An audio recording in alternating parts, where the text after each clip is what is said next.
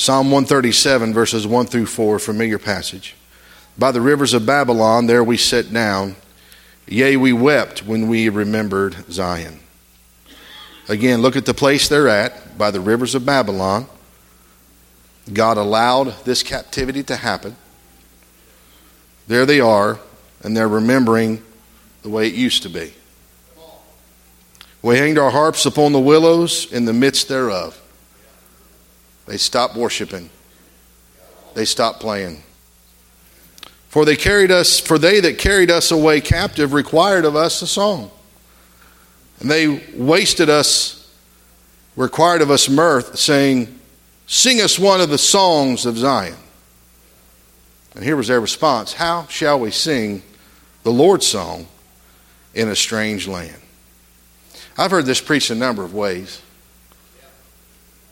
And one of my dad's favorite verses is out of this text. We hanged our harps upon the willows, because he talks about people that lay down their talents. So you're hanging your harp on the willow, you need to be using it for God.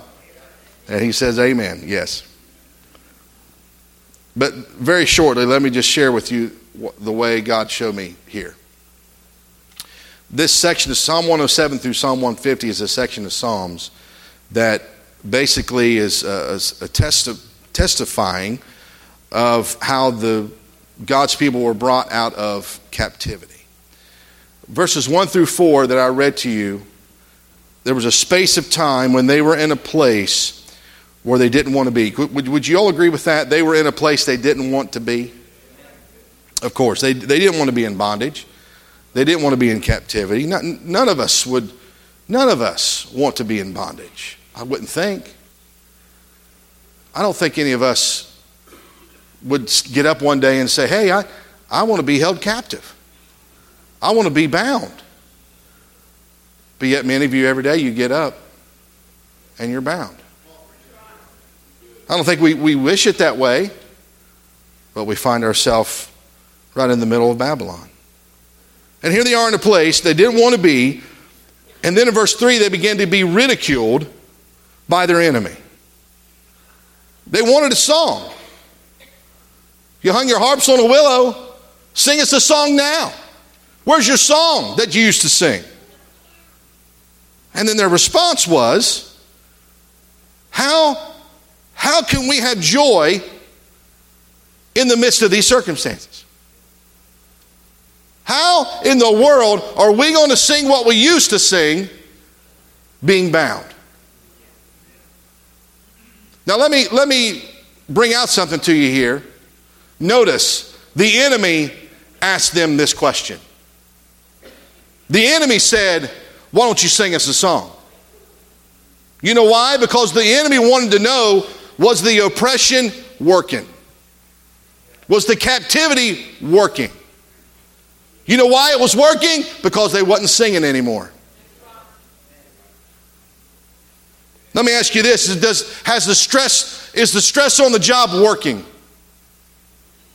Is your financial difficulties you're going through, is it working? Is the false accusations people are making against you, is it working? Is it stealing your song? Is the social media post against you, although it may be false, it may even be accurate, but yet rumors are being spread, is it working to take your song? Do you have problems in your marriage? Is that working? Health challenges? Is that working? Are your children being attacked in such a way that you're being oppressed by the enemy, and you find yourself by the rivers of Babylon, and you're not singing a song that you used to sing? Has death and the challenges over the last few years, has it taken your song? The enemy is asking us the same question today. Why don't you sing a song? I thought you had a song to sing. I thought you used to shout in the church house. I thought you used to share openly what God has done for you. Well, what are you doing now? I know I'm challenging you tonight, but I'm asking you the same question. Has the circumstances you're in are the circumstances you're in right now taking your song away? Let me ask this question. Sometimes the tests that come and the oppression that comes aren't meant to challenge us on if we have joy or not. They're there to challenge us if we are persistent or consistent in our praise. Our song should be a persistent song. You know why the enemy was coming against them? Because these people were known for singing. These people were known for worshiping God. That was one of their ways that they expressed their love for the Master, was the fact that they sang. They sang from their heart. They played from their heart. They had joy in their heart. And now they're in a circumstance they don't want to be in. They're in bondage. They're in captivity. And now their song is gone. I'm asking you tonight, where is your song? Do you still have your song? Maybe it's down inside. But is it persistent? Is it consistent? Are you willing to sing no matter what area of life you're in? Are you willing to share that song no matter what oppression you're going through? It's easy to sing when things are going good, but do you still have a song in your heart when you're bound, when you're in captivity, when death has come? Hey, I tell you what, folks, I know we go through things, and a lot of us go through things. Many of you are going through things right now, but may I remind you, the enemy is after one thing. He's after your song. He's after your joy, and if you choose not to sing, then you'll suffer in oppression. Our song needs to be persistent. Just give me a few more minutes, but our song also needs to be public. Why would you say that, Brian? The joy they had in Jerusalem should have been the same joy they had in Babylon. It's easy to worship God in these four walls. It's easy to stand and clap your hands when they sing the God I serve is a mighty good God. But when you're out in Babylon, are you still willing to share what Christ has done for you? Are you still willing to share the song that God has given you? And may I remind you, He's the author of every song. He's the author of joy. And every one of you, when you came to Christ, you had a song to sing, and you still have a song to sing. God wants you to share that song. This is a personal salvation, but it's not a private salvation. It's a public salvation. Never be afraid to share what Christ has done for you. This song should be personal. It should be, this song is persistent. It should be public. But notice in this psalm, it starts out in the plural. It says, how shall we sing a song? How, by the rivers of Babylon there we sat down. We hanged our harps on the willow. How shall we sing? But then in verse 5, the text changes. It's not plural anymore. It's singular. Because it said, if I forget thee, O Jerusalem, let my right hand forget her cunning. If I do not remember me, let my tongue cleave to the roof of my mouth. If I prefer not Jerusalem above my chief joy. This psalmist found out that congregational singing is great. But we have to make up our mind if we want to join the choir. Singing is great. And singing is plural. Worshiping is plural. But conviction is personal. And he said, you know what? I need to understand. And what was happening here, they were singing this song. They were actually bound and in captivity because they were singing a song, but they were singing the wrong song. They were singing a song to strange gods. And God allowed the Babylons to be freed and allowed the Babylonians to come and capture them and put them in captivity. They were singing, but they were singing the wrong song. God allowed the captivity, and now the enemy wants them to sing. And they're like, you know what? We had a song. And see, God sometimes will allow the captivity for you to understand, am I singing the right song? Am I doing the right thing? They were singing a song, but it was a strange song. And now where they were in a strange land, the enemy wanted to sing. And the psalmist here said, I understand that we need to sing publicly and we need to sing collectively, but I want my song to be permanent. I want my song to last. And he said, you know what?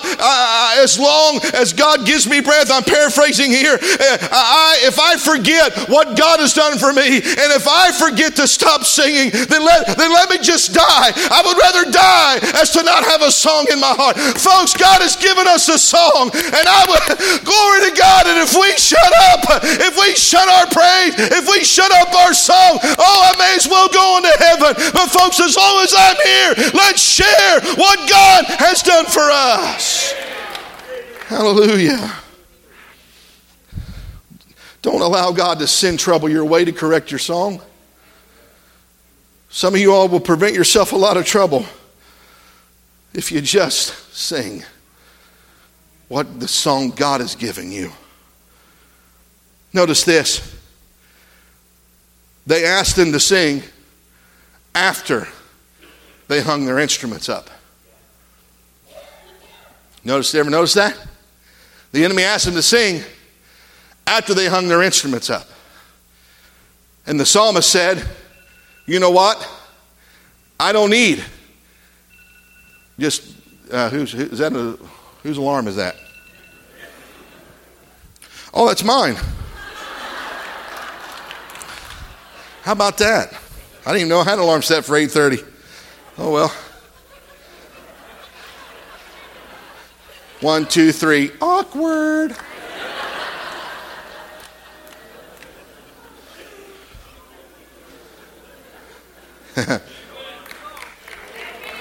Okay, so he asked them to sing after they hung their instruments up. Well, what is that trying to teach us? He's trying to teach us after the music's done, after the guitars are hung up, after the drums have stopped beating, do you still have a song? We experienced this tonight. They had no idea what I was singing. It was almost like I told them what to do. You had no idea what I was preaching. When they got done, the music had stopped. That's when Mark and Josh took off running. Why? Because they understood, and some of you understand, you don't need the music to sing.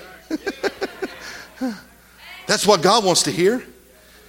When everything else is done, whenever you're out of church, whenever you're in your workplace, are you still willing to sing your song? Mary Lou tonight, hurting in pain, can't hardly walk, came down here and prayed tonight. And she leaned up. She had no idea what I was going to preach either. She said, but I still got a song. That's what God's looking for. God's looking for some people that despite their circumstances, they realize they've still got a song. You don't need the music. You don't need a piano. You don't need guitar. You don't need drums. All you need is yourself, and you need God. I've never done this before. I've always wanted to. God said, okay, I'm going to allow you to do it tonight. We see it a lot in churches, African American churches, and they've done it so much we kind of almost make fun of it. But I want to do this tonight.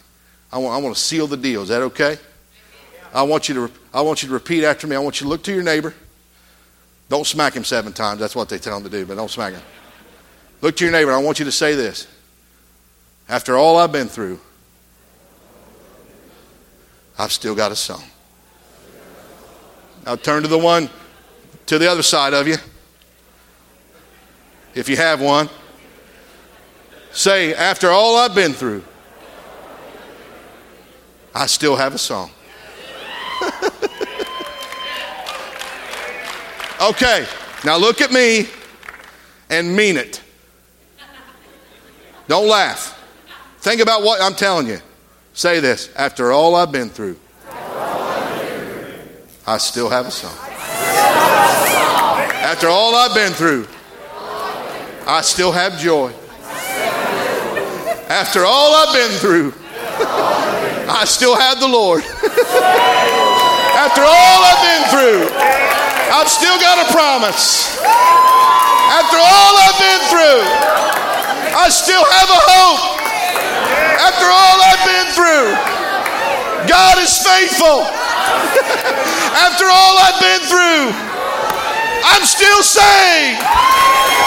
After all I've been through, I've still got a shout. And after all I've been through, I'm still going to heaven. Hallelujah.